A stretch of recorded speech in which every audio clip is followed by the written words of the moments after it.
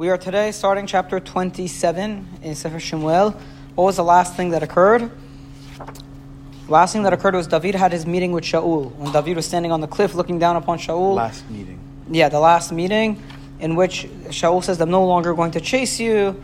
And David says, look, I only wish that my heart is treated with as much respect as I treated yours. Like as much as I cared for your soul, I hope my soul is taken care of by God.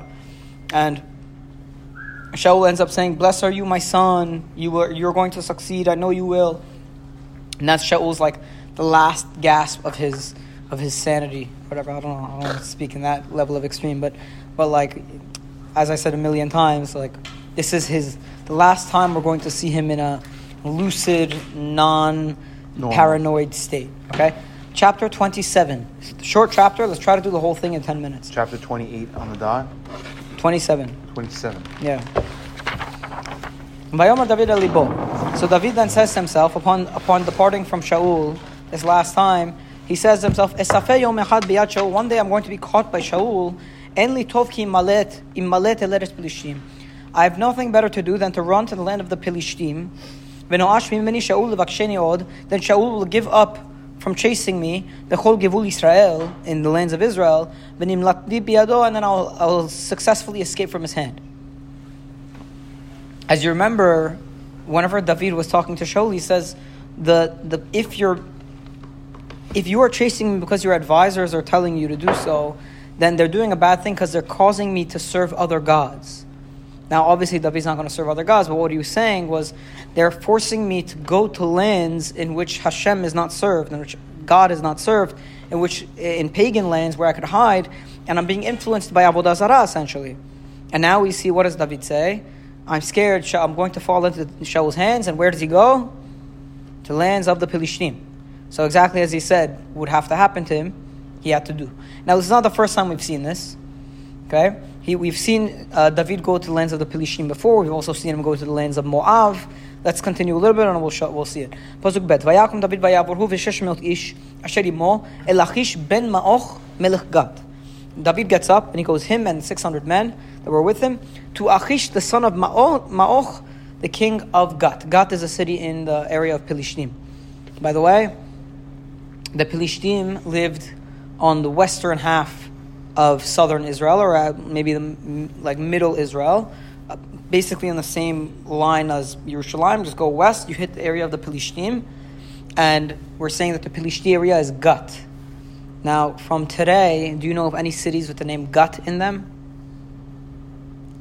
Kiryat Gat, Karmeh Gat, wherever Maruf lives. Yeah. And that is west of Yerushalayim, in that same general area. Just go straight west. And that's where, in those days, the Pelishtim lived. That's crazy. So he's saying that this is Melech Gat, the king of Gat. So the city Kiryat Gat, Karmeh Gat, is named after the biblical general area in which David was hiding. That's crazy. Okay? So that's very interesting. Now, have we seen this name Achish before? Achish, the king of Gat? Yeah. When did we see this? This is not the same one though. So whenever David ran away from Shaul with the Yonatan with the archer with the arrows, you remember the thing that Yonatan sent him a hint, that if it's Rosh Chodesh, if my father gets angry at you, I know you have to run away. Yonatan comes out. He says, "Yeah, my father got angry. You have to run away." So he runs away. He goes first to the Kohanim city, in which Doeg was there, and after the Kohanim city, he runs to Gat, to the Pelishti area, in which the people are like, hey, this is the general of Shaul's army, let's kill him. And David had to act like he was crazy, and they let go of him. And what was the name of that king? Achish. Now, how is it that now he's able to go to Achish and just chill there, but last time he had to act like a crazy man so he wasn't killed? He sent messengers out. No, so the Radak has two answers. One is that he's coming this time with 600 men. Come with 600 men, A, you're a little bit scary, nobody wants to mess with you. B, it shows that, hold on, he successfully separated a brigade from Shaul's army. So it confirms the fact, which was probably public knowledge, that there is a spat between Shaul and David. And when he sees, he's separated from Shaul, maybe there's opportunity to pick him up on my team. Knowledge so now, because of Shaul. Yeah, I guess so. So that maybe Achish is thinking, David is now leaving Shaul. Maybe I could pick him up as like a mercenary to join my team. Okay? So that was one possibility. The other possibility is, look at the way it describes Achish's name. It says, El Achish ben Ma'och melech Gat. It says who he's the son of. Perhaps the reason it's telling us it's the son of this guy is to tell you that it's a different Achish. Meaning Achish is probably a very common name. Maybe many of the kings had the name Achish. But this one is the son of Ma'och. It's not the one that you know from before. So he had no recollection of David from the previous time, which allowed David to come and say, I find it pretty compelling, honestly. Okay, Pasuk Gimel. Vayesha David im Achish begat hu v'anashav ishu veto David u'shtei nashav. David dwelled with Achish in Gat, he and his people with his house.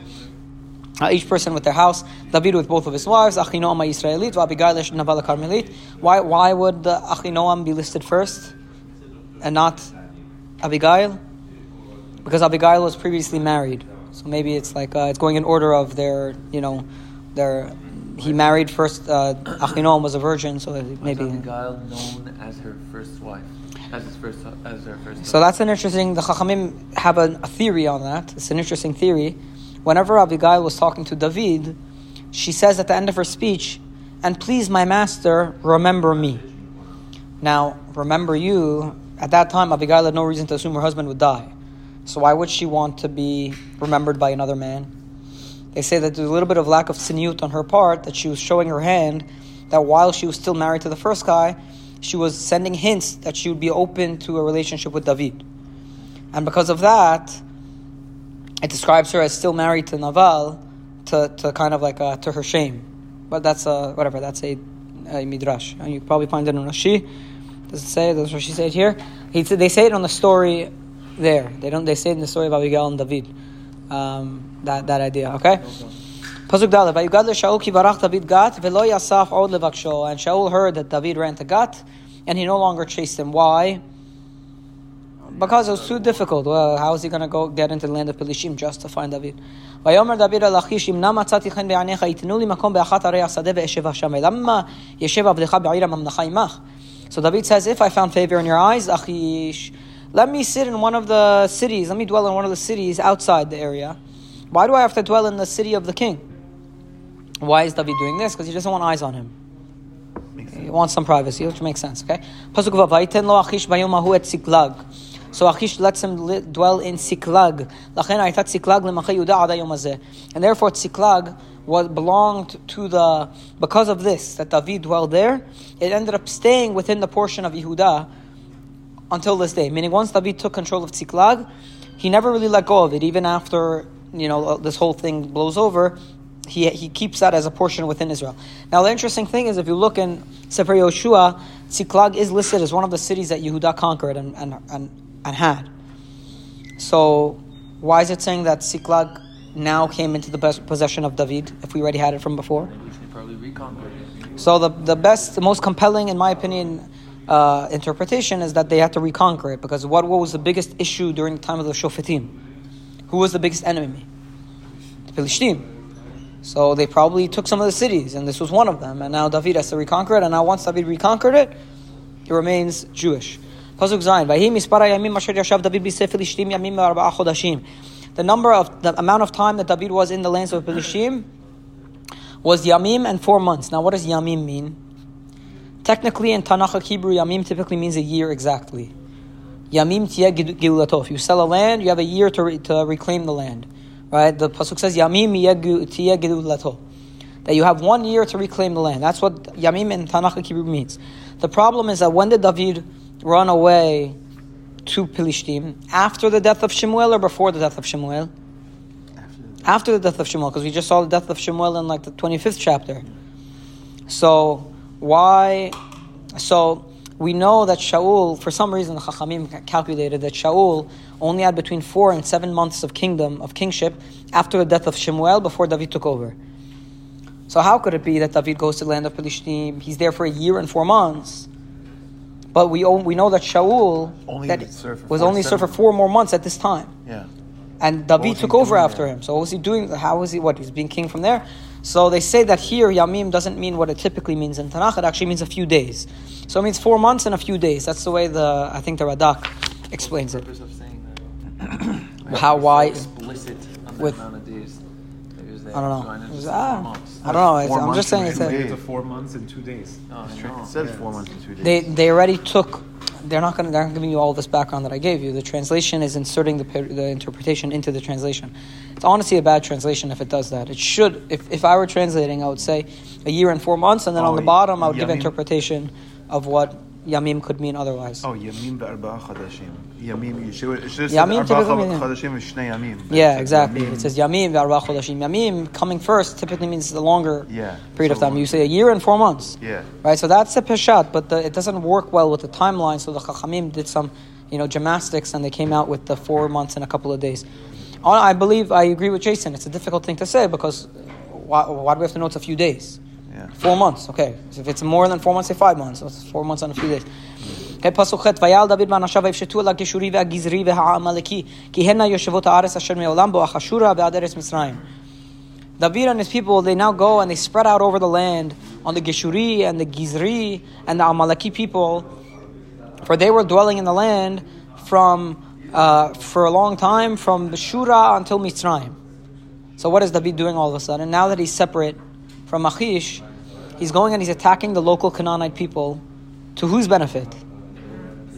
No, to Am Yisrael's benefit. These are Am Yisrael's enemies. These are probably friends of the Pelishtim. So he's separated, and now he's attacking all of these people that are enemies of Am Yisrael from the Pelishti side. Now David wanted to hide what he was doing from Achish. So as he struck the land, he wouldn't keep anybody alive. And he took sheep and this and all the cattle and all the spoils, and he came back to Achish, but he would not leave any people alive so that they wouldn't know who he's attacking. So Achish would ask him, who did you go and attack today? And what would David answer? Remember David, Al Negev Yehuda, Al Negev Hayirach Me'eli, Al Negev Keni. I went to all the Jewish people. I went to Yehuda, I went to the Keni, I went to Yirach Me'eli. So David is attacking the enemies of Jewish people. He comes back to Achish with a lot of spoils, gives them to Achish. And then Achish, who did you catch today? He said, I went to the Jews and I killed the Jews. So David is pulling this whole shtick, and now he's going to earn the love of Achish. He wouldn't keep anybody alive, any man or woman. Lest the people, the captives, speak up and they tell, this is what David is actually doing. He didn't leave anybody alive. And Achish developed a trust for David, saying, David has started, he hates Am Yisrael now. And now I could trust that David is going to be my eternal servant. And that is David's trick and his ploy and how he pulls one over Achish so far. Baruch Adonai L'olam. Amen. Amen.